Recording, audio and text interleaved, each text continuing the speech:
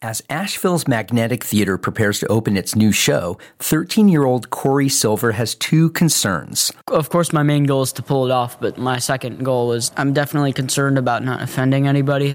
Silver is a middle schooler who is portraying a middle schooler with autism. The character is the focal point of the play titled Special Needs. I feel like that a lot of Asperger's syndrome and many mental illnesses are made fun of in a lot of different media and different movies, and the people I know that do suffer from Asperger's and definitely look at their traits and what they do, and I definitely want to make it at least spot on. Silver attends Asheville's Omega Middle School, but Asheville Performing Arts Academy is his training ground as both an actor and musician. He's learning to play guitar, drums, and piano by playing songs from the Beatles, Grateful Dead, and other classic rock bands. Silver auditioned for Special Needs knowing little beyond his character's autism, but he thought he could perhaps relate. Silver has been diagnosed with executive functioning deficit, which essentially means I am not as organized as maybe other people are. As well, I have also trouble focusing as well.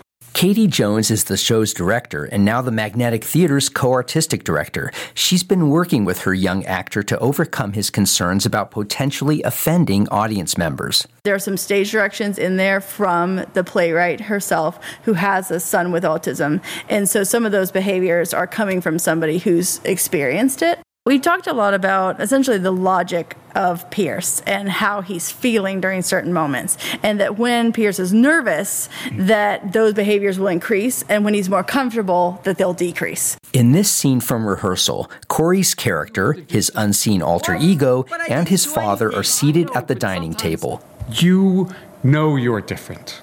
Smarter, but also more in your head than other kids. I don't want to talk about this. I know, but sort of less in control of what your body does. Come on, I control stuff. I know, you do great. But you've got to work a little harder at school. I do work hard at school. Not grades, the other stuff. Okay, I know, okay, I get it. Can we stop talking about this now? No, we're still talking. Jones says Silver's own condition both lends well to his portrayal of his character and at times can present small challenges. Cory does some natural things, like he messes with his hair a lot, and Cory also sometimes a lot of just extra blinking. And those things just sort of naturally go in line with what Pierce might be like. And in one of our early rehearsals, Cory, we were doing a scene, and he just walked away. And I was like, hey, what are you doing? And you were like, I'm going to go get a drink of water. So just learning things like, hey, we're rehearsing right now, and then we'll have a break. And then during break, you can do all the things you need to do. This is a busy time for the 13-year-old Silver. His band from the Asheville Performing Arts Rock Academy just performed at the Orange Peel, and the opening night for Special Needs is just days away. I've heard a lot of scary stuff about how the acting world is very competitive, but yeah, other than music, it would be something I'd like to pursue. Special Needs begins a 3-weekend run at Asheville's Magnetic Theater September 21st. I'm Matt Peiken for Blue Ridge Public Radio News.